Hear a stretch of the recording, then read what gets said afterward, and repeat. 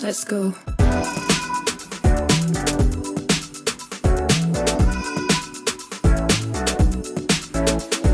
Welcome to Micromobility, a podcast exploring the disruptive potential of lightweight utility vehicles.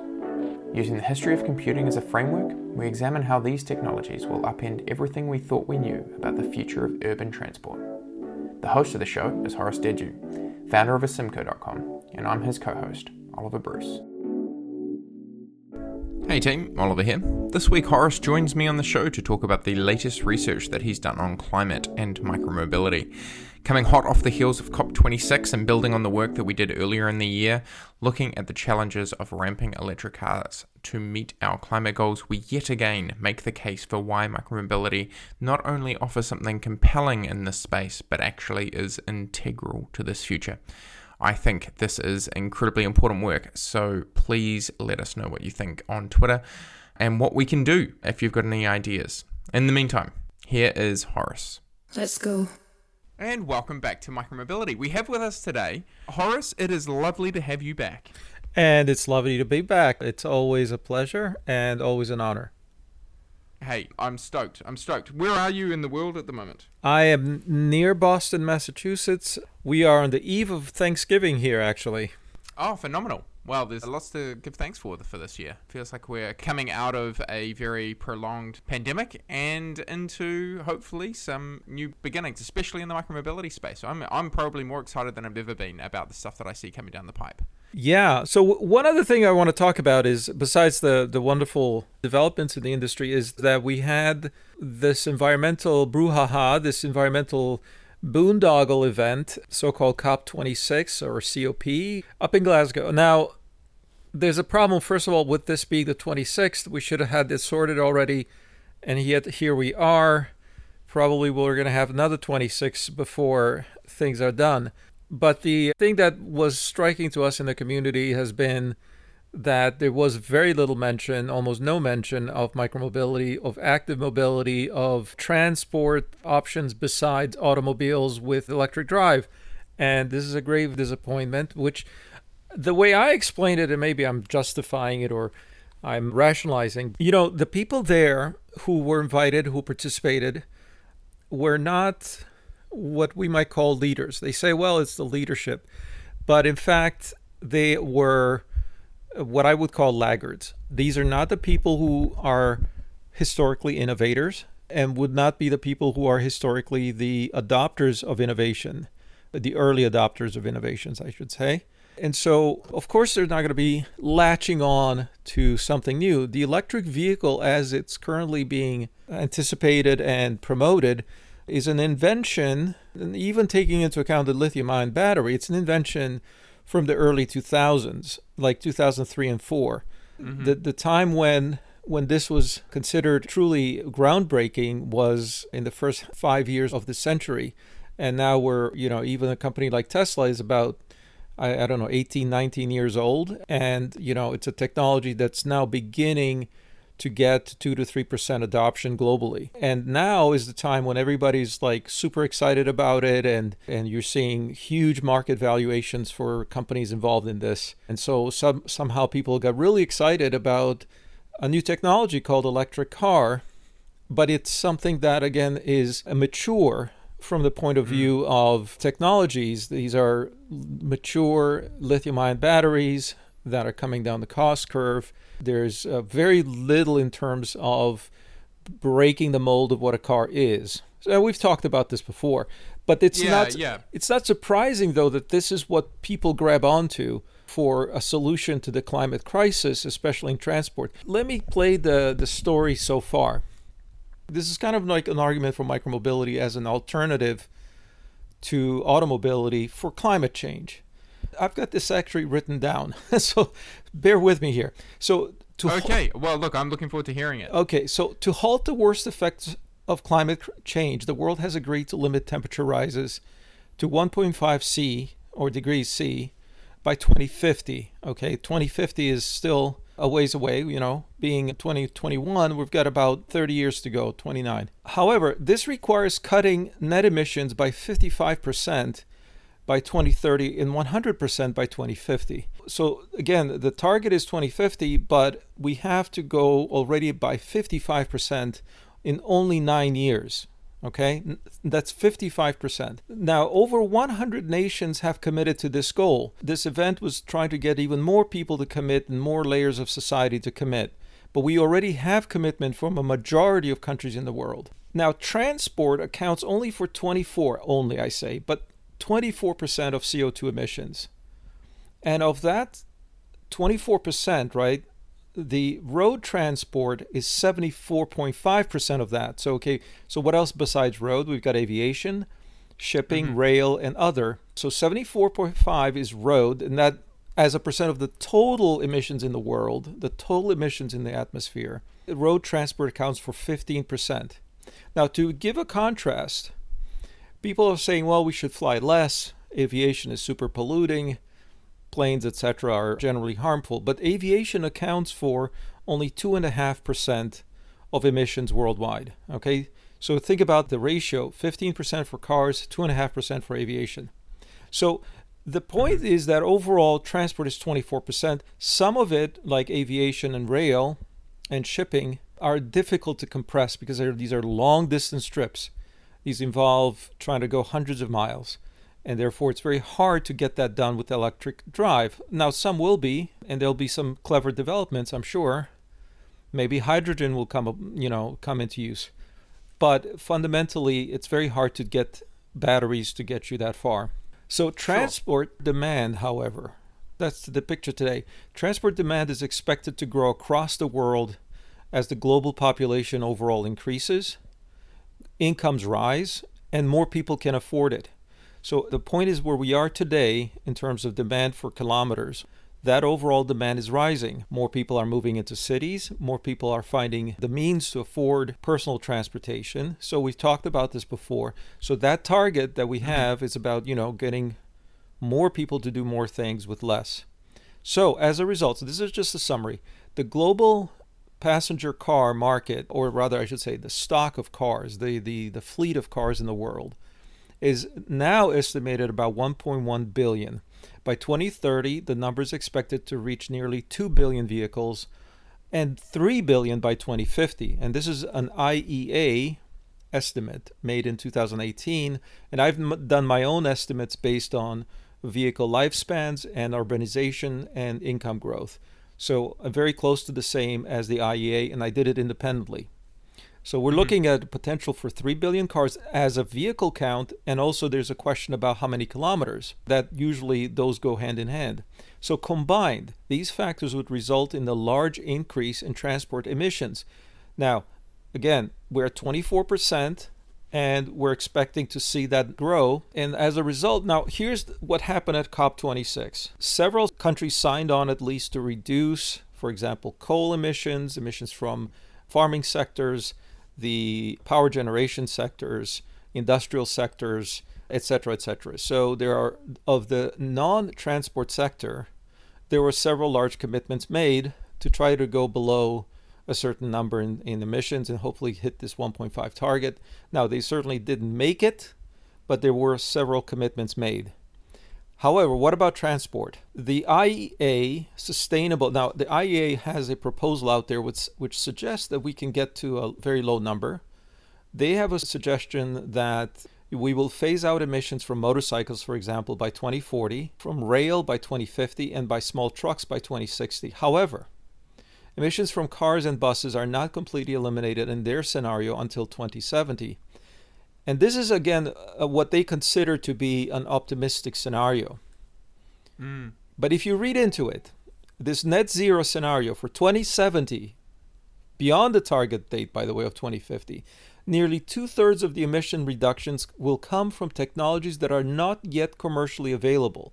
In other words, this is like that proverbial cartoon where you have very complex calculations and then a big box drawn, and inside the box you say, then a miracle occurs, and you get to the answer. Yes. It's about miracles right now. The IEA's proposal and what people are signing on to, even if they are going towards hard targets on CO2 for non-transport sectors, but none of the arguments being made are really credible for transport given the fact that we cannot reach this target. And even therefore, of the emissions that are expected, the rise of electric vehicles is the primary hope for reducing emissions from passenger vehicles. However, as we've said before, the existing lifespans of cars currently planned and the increased demand for lower cost vehicles will accelerate emissions throughout the period when declines are mandated. Remember, I did my own analysis. The IEA did their own analysis. The U.S. Department of Energy has a division called the Energy Information Administration. They have their own projections for vehicles. Again, consistent.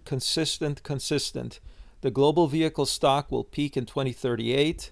There will be 2 to 3 times more conventional vehicles than electric vehicles, even up until 2040. And most of that is from non-OECD. In other words, the non-wealthy countries will be the ones who are going to be adopting the car. So, what does this mean? If you take all these numbers, you calculate the emissions from road, and particularly the personal transport sector.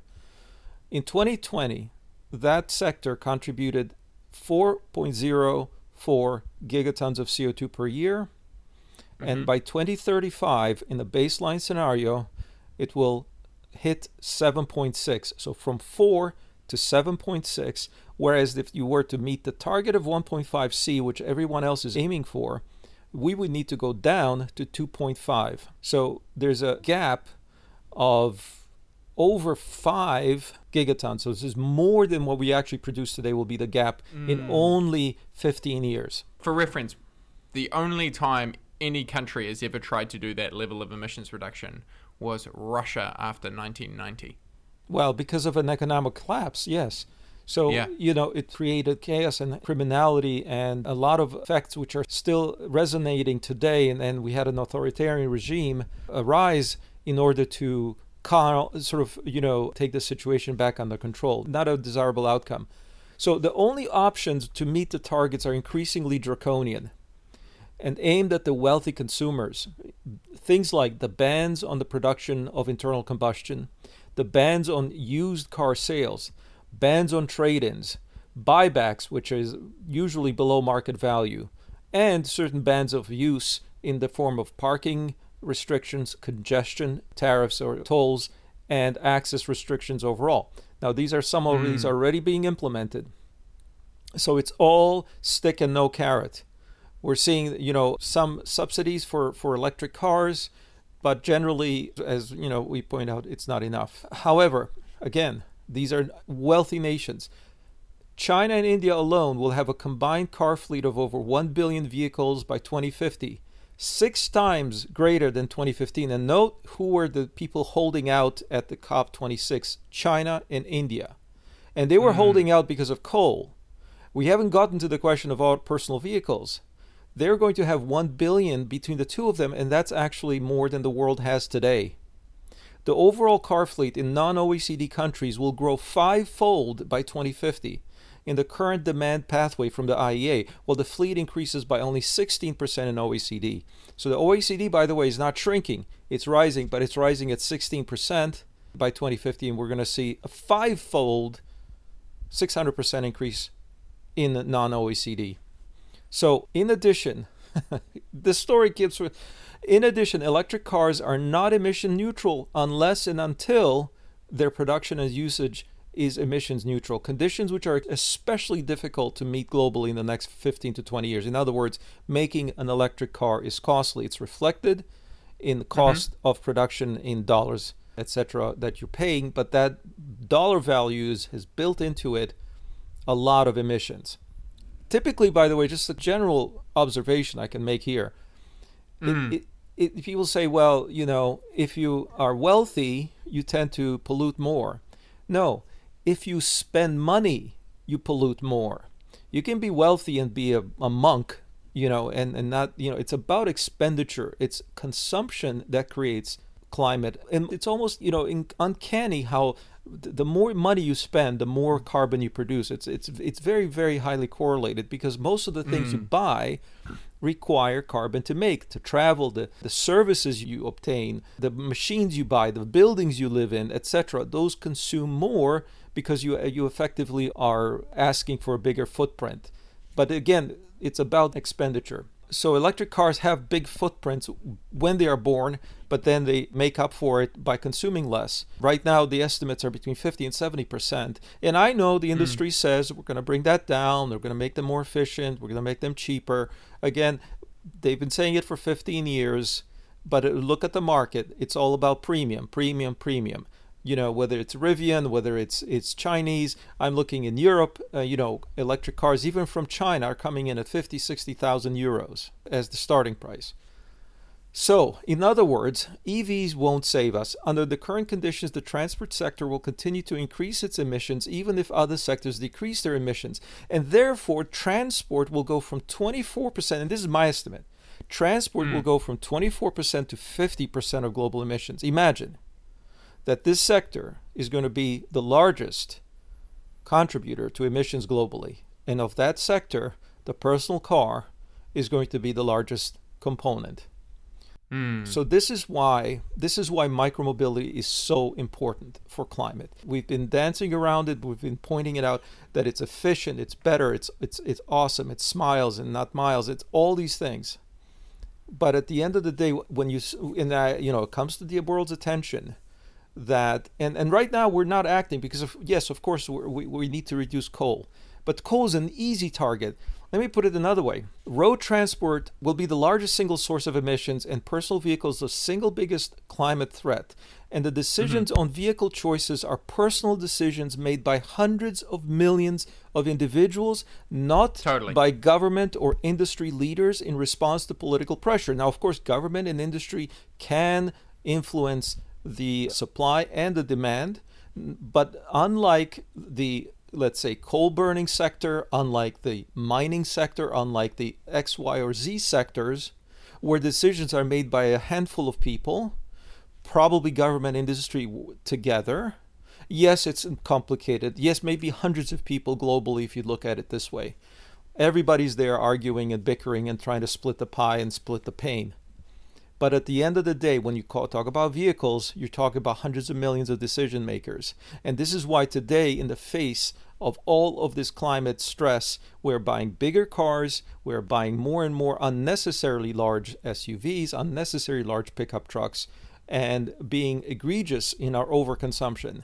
These are individuals making these choices, and no one at COP, and not Greta Thunberg, and not any of the demonstrators are out there demonstrating against the fact that individuals are buying more big vehicles. That is the real question in my mind as to why we haven't turned to that. So to understand, now this is crucial, to understand how consumer behaviors and decisions are changed, we need to understand markets. It's not just saying, let's sit behind closed doors, smoking cigars and decide what to do. This is about really understanding markets, and that means demand and supply, and also in terms of marketing. The answers require innovation, not just invention, not just saying, eureka. So the point is that if you look at markets and understand markets, who does best at understanding markets? Well, it's companies, typically small ones who invent them, typically, startups who create innovations, and also who understand product market fit. That's what everybody talks about when you're in this business, is sort of figuring out how to get people to change their behaviors. So fundamentally, this is the call to action for our industry, is that we don't make changes by talking to deaf ears of so-called leaders. We do it by talking directly to consumers. We do it by talking to cities, which are at the bottom of the hierarchy of governments. We talk about communities. We talk about getting bike lanes and access. We talk about behaviors, and we provide product that creates incentives for people to change their own behavior. And so we are the only ones who are providing carrots and not sticks. That's the thesis of micromobility as it comes to climate. Now, I have about 20 slides that follow this thesis about how the numbers stack up for micromobility. And that means multiplying the efficiencies, the trip distances, and the trip demands so that we can get to the target that we need. And globally, that means we need to hit a target of emissions in terms of grams of CO2 per kilometer or passenger kilometer, well below. So the global target, to give you an idea, the global target in order to meet 1.5C means that we have to be at 35.6 grams of CO2 per passenger kilometer. I know these numbers are very difficult to understand, and we're working on that. You'll hear about it on the next podcast as to how better understand. Yeah. We've got stuff coming in that regard. Yeah. Can we just put that 36 grams per kilometer? Because my understanding is all the cars that are available today, even the most like fuel efficient ICE cars, are in the like 70 max. Yep, correct. And that's the point. And if you look at automobility, it ranges from about 70 to above. Well, this is for about 90%. Let's say there's always outliers. But the United States overall, this is the whole country, averages over about 170, not 35. India is about right now 70, okay, because there's a lot of two-wheelers, there's a lot of buses. So when you blend everything in, I've split this up in terms of regions and modes. And so there's a way to look at the distributions. All this is public data. And when you go through it and you see at the end of the day that the target is so below what cars can achieve, even below the median of transit. Even transit can't do it right now. Now, of course, if it were 100% electric transit, we would get better. If it was 100% automobile, it would be below 100, which is great. But we're not, You mean EV? Yeah, the best EVs are below 100. The most economical cars are plug-in hybrids are getting about 100 as well. So we need to be a third of that. And micromobility will not cover the distances that are needed at the high end, but we need to have a blend, and that's perfectly fine. We think micro eventually will take over more and more distances, but I think for substituting the low end, but it's about blending. At the end of the day, it's blending all the demand, all the regions, all the economics to be able to hit this target. And I've done a couple of scenarios. There's not just a complaint here. There's a proposal. There's a suggestions or several opportunities here. So let me, I went through and simulated what the effects would be if we had different mixes of modes in the world. So for example, what is the outcome of 50% EVs in use as opposed to, what we have today? What is the effect of electric buses, which actually turns out to be a big win in terms of reduction? What is the effect of 50% micromobility? But that's a big ask, but it's there. What is the effect of banning SUVs? And this is an interesting one because, an SUV ban would instantly wipe out like 20-30% of the emissions in the world for transport. Think about that. Whatever gains we've been having from EVs have been wiped out by increase in SUV usage. So we're not actually seeing a reduction yet.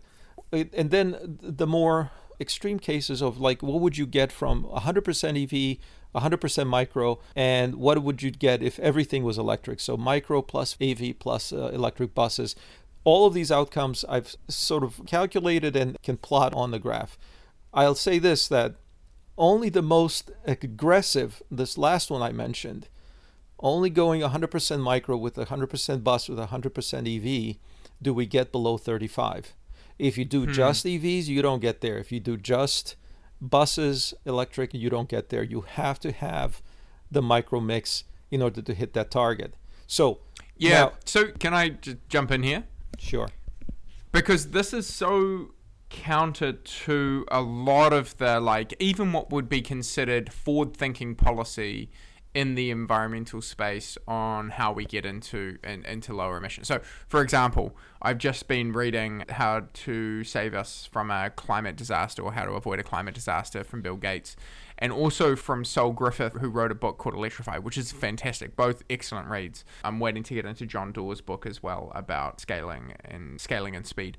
But the point about this is that, the conversations that I've had with Rocky Mountain Institute and with other environmental spaces, they're just trying to get electric cars across the line. Nobody's done this calculation as far as I can tell you. And I just want to say, I'm very excited that you did it, Horace, because, I've been trying to work out how to get this work done for a long time, and it's great because you just bring such a brilliant mind to it. Well, I must protest because I'm just an amateur when it comes to this, because I just took the public numbers, put them in a spreadsheet, did some simple calculations by my standards. These aren't nonlinear calculations. These are very simple arithmetic. What I've also listened to is some folks who do this in a much more complex, taking into account a lot of other factors. I call this like a back of the envelope almost calculation. But there are people who in academia who dive deep into this, and they come across as being extremely pessimistic. They're saying simply the numbers don't add up, because I think they're looking at the raw numbers, and then they're projecting EV adoptions, and they're projecting all these things. And they're saying, under the most optimistic, like the IEA, I think what the IEA did in this scenario where we kind of really hit our targets, and there's a miracle that occurs, they simply said, yeah, well, by some means, we're going to get to this target by 2070, but a lot of things have to be invented along the way that don't exist. Do they include the autonomy, just out of curiosity? Well, some have tried. I don't think the IEA did. But those who have tried, they immediately get hung up on all these questions because we don't know how behaviors will change. We don't know if people will use them and abuse them, whether these vehicles are more economical to sort of drive around randomly, so that they don't have to pay for parking. So what if scenarios, okay, what if the electricity cost goes up? What if the parking cost goes up? What if rush hours are different because of this? There's so many things that will have to be understood about behaviors that I think autonomy, to me, is I see as likely that autonomy will lead to more waste than that it would lead to more efficiency, because frankly, I think it depends on who the early adopters are. We had the same issues with car sharing. Everybody thought it would be sort of utopian. But now we realize that there's, in many cases, it actually adds to congestion. It adds to... Oh, this is ride sharing with things like Uber and things like that. Exactly. So, what people did, this is the key. Like I said in the preamble, we have to understand human behavior in order for us to develop a solution. And that involves understanding the incentives and the disincentives and understanding how to get people to want to do the right thing. Right now, people are saying, yeah, I'm all for lowering emissions, but don't take away my car. And by the way, next time I intend to buy a bigger one. So how do we change behaviors? It's just as like in my case, assuming autonomy is possible, which is a big assumption, but will people simply use it to do more dumb things? We just don't know what the types of behaviors that will arise are. Yeah, I mean, look, Horace, I certainly think the business model shifting around autonomy to the idea that you might be able to get a shared autonomous vehicle. I mean, that was what I was trying to work on at Uber in 2015. I was very preposterously early. But it was this idea that, I could see that the numbers wouldn't stack up back in 2015, 2014, It was like, clearly these aren't going to work. Even if even if Tesla went to millions of, productive units a year, the timeframes that we're going to get are not going to get there. Again, I hate to just keep harping on this. We don't solve the problem unless we get people to change behaviors. Now, you can say, yes. And this is the first thing that people tell me when I tell them micro is a possible answer to the climate crisis. They say, but wait a minute. People don't like to ride bikes, or they don't feel safe, or they don't have bike lanes, or there are all these issues about, that sounds icky, that sounds hard, that sounds uncomfortable, that sounds ineffective. Like it's so easy to find out what the objections are. You just post a declaration on Twitter and boom, you're going to get bombarded. You'll get an immediate avalanche of people saying no. And my answer is this. If you would have lived through the personal computer revolution and the mobile phone revolution, you would have heard the same things early on. No, these new machines are not good enough. Nobody wants to mess around with typing on a keyboard. We're talking 1980s. Nobody knows how to type. Nobody knows how to use a mouse. Nobody knows how to type DOS commands. Forget about computers. Nobody's going to use them. They require behavioral change. And I had the same thing, and I was arguing with friends, and this wasn't even with the internet. It was with friends and saying, hey man, someday you're going to have a smartphone in your pocket. They're like, hell no, I'm never going to get one of these things. It's a stupid idea. Look at how complicated this phone is already. And they're like, I don't know how to use the T9 keyboard. How many ways are there, to screw up this thing? Etc. It doesn't have battery life. The call quality is terrible. There's no coverage. There's no data network. The data is slow. All these problems were all put in front of us for 30 years now, at least, saying that people will not change their behaviors. They love their typewriters. They love their landlines. And yet, More than 4 billion people on the planet are using what is effectively a personal computer in their pocket. How did we get here? And this is why I'm, coming from that world into transportation, this is why I'm able to be so adamant, because I've seen with my eyes, with my people I know, behavioral change. So much so that now we are complaining that we're behaving strangely and, we're addicted to these things. And kids these days, they don't know how to do anything properly, right? We're complaining the next generation is growing up without keyboards, or that they're growing up without the technologies of the 90s. They don't know what a fax machine is. They don't know what a record player is. Yes, good. That they shouldn't know. So my point is, the next generation or the one after is going to not know how to drive. Is not going to even use a car. We have to have the faith that it's possible to change. It's possible because people have changed before, and they've changed drastic. The more you read history, like going back to the 50s and then before that, the whole 20th century. My grandmother was born in 1913 and she died in 2005. Now think about that century that she lived almost. That's like, she grew up in the time when there were no airplanes. She hadn't seen a car until she was probably 25 years old. Didn't see one. And yet, by the end of her life, she could fly intercontinentally. She could be chauffeured around. And, she never learned to drive, but she basically, was able to use long-distance telephones, etc.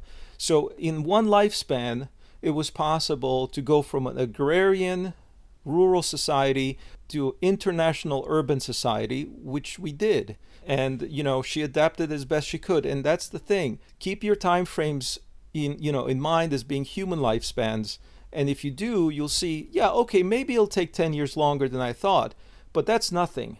We got to change behaviors. And when you go back and ask, okay, who changed the behaviors of the past generations in terms of telephones, in terms of computers, in terms of mobility? Who did it? Was it governments? Was it authorities?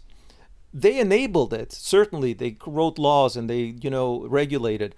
But at the same time, there had to be people who innovated. There had to be people who understood behaviors, who said, okay, we're going to get you into this vehicle because that works for you. Henry Ford's, the Sony of the world, and so on. And of course, the Apples and the IBMs and many others. But the ideas were, part of the process of creation. And that's where I'm hopeful that we are not stuck with cars. We are not stuck with the roads we have and infrastructures we have, which, as I said before, those are called sunk costs.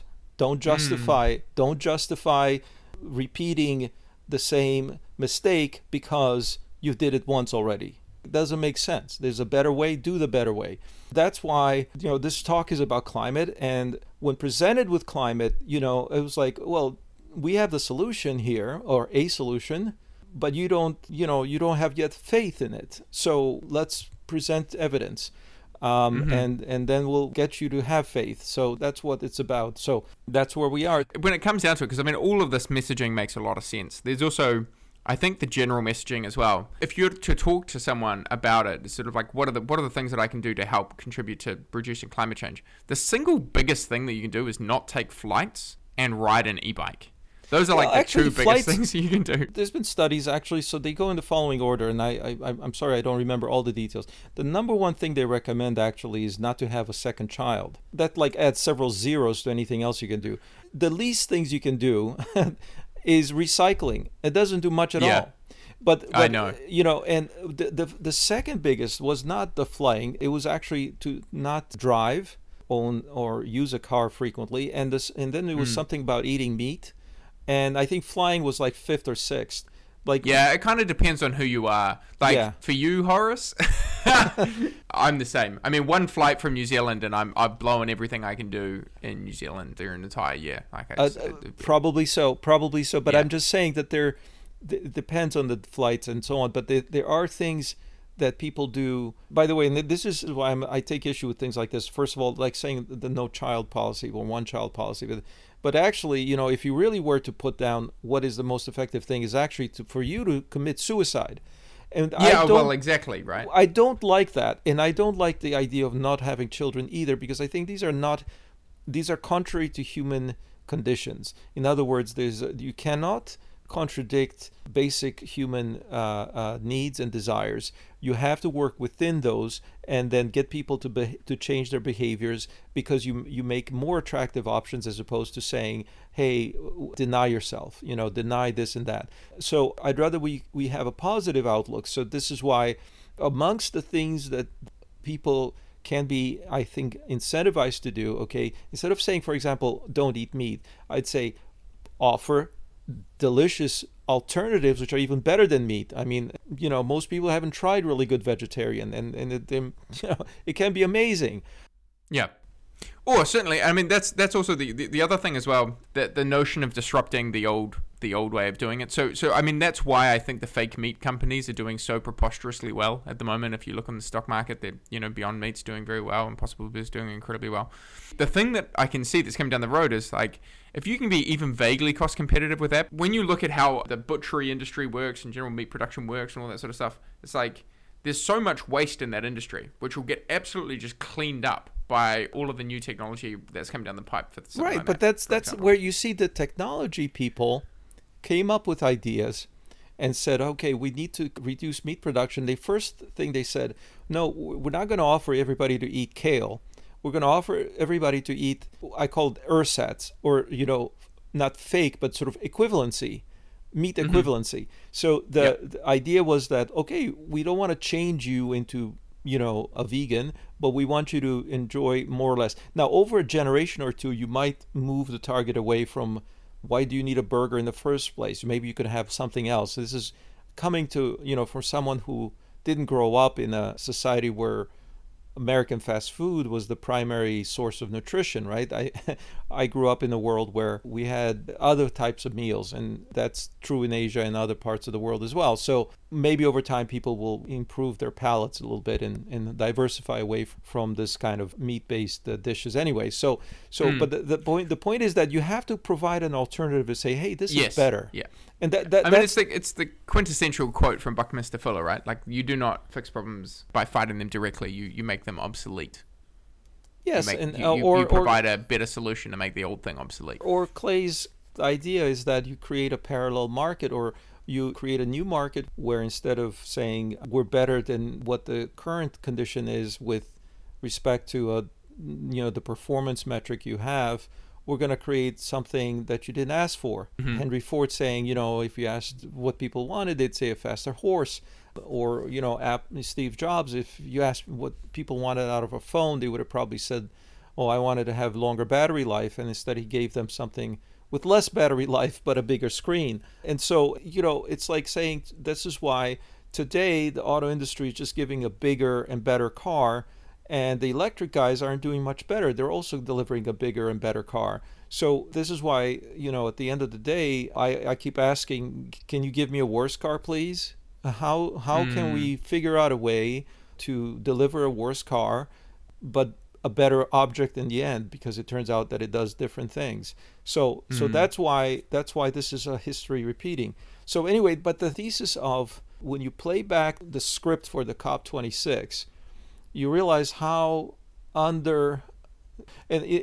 curious, by the way, you mentioned that so many people who are really trying to make a difference are still hung up on the electric car. And it's like, to me, that was like an obvious thing 8 years ago. Well, it's funny, actually. I was in Copenhagen as a climate delegate at the Copenhagen Climate Summit of 2009. And I remember going around, and to be honest, actually, the only mobility options that were there that were interesting that I remember was Better Place. And they had spent just a ton of money hiring out a whole hotel, and Ariel Sharon, like, he came and spoke, and it was this whole thing, and it was, but it was just so much money around. And again, right, like, when I think about exactly your point, which is the people who are building these solutions don't have the money. They don't turn up to those conferences. They don't have the ability to go and get in front of everybody. And yet it's the same conversation we're having in where I live at the moment in New Zealand, because we're talking about it and going, we want to increase the amount of electric cars that are being sold, etc. We've just put in a rebate, and all of the car companies are coming and presenting to Parliament. And yet nobody in Parliament is talking about the fact that we're going to outsell new cars next year with electric bikes and scooters. Like, that's just not even, it doesn't even factor into the conversation. Like, we're winning, but nobody's paying attention. No, it's again, and you can't fight it. At the end of the day, you may try to shout louder.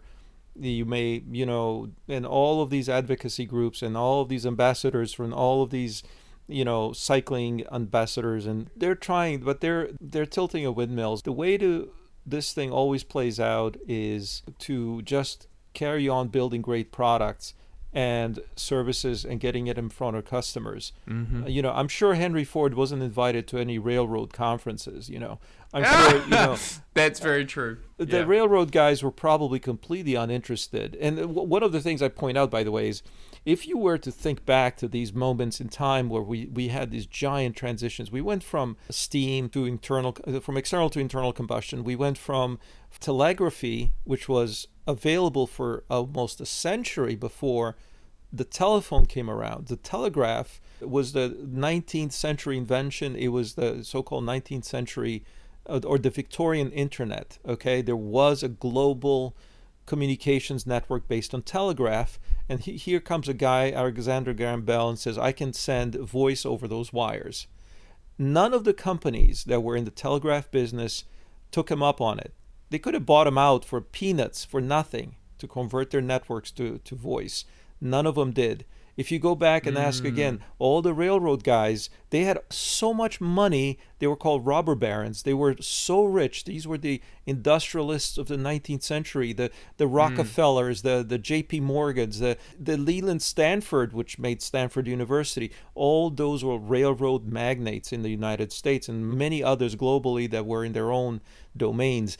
None of them invested anything in automobility. Nothing. Back in those days, if you were a startup, you didn't have a VC to go to. You could only get money from friends, family, or wealthy investors. You could go to J.P. Morgan and ask him as you would, an inventor. Actually, one guy did, which was Edison. Edison was kind of the guy of his time who did manage to, walk in those circles and get investors to invest in his crazy ideas. But when you look at some of these things as how they developed, it wasn't the incumbents sitting up and doing something about the new thing, and yet the world completely changed, completely decimated their core businesses, and they just disappeared in a matter of decades. So it happened over and over again, and it didn't happen just in the last 30 years as if we think that the tech world is so new. It happened in the 19th century, it happened in the 20th century, it's happening in the 21st century. It's always the same. So don't give up and don't lose heart if COP26 ignores micro. In fact, if it didn't ignore micro, I would be nervous because, that means that it's kind of going to get pulled into their direction as being sustaining somehow. It's proof. This is proof as much as anything that it's disruptive because it's ignored. It's out of consciousness. It's not even getting laughed at because it's not comprehensible enough to be laughed at. It's not something that penetrates the skull. So you can't get there from here, as they say. It's one of the things I said in the keynote. Yeah. Which people should go check out, and I will put as a link into the show notes. But look, as you know, we are going to be doing another episode following up after this on the recent post that you did on the modicum of transport, the MOT, the new way of measuring a kind of a unit of transport, which I'm very excited about. Yeah, it came out of this work, that idea. Yeah. So we'll follow up. We're going to record that on early next week, and we should have hopefully these up in quick succession. So keep an eye out for those. But in the meantime, thank you, Horace. I love it when you get on a rant. It's great. And yeah, looking forward to future discussions in this space.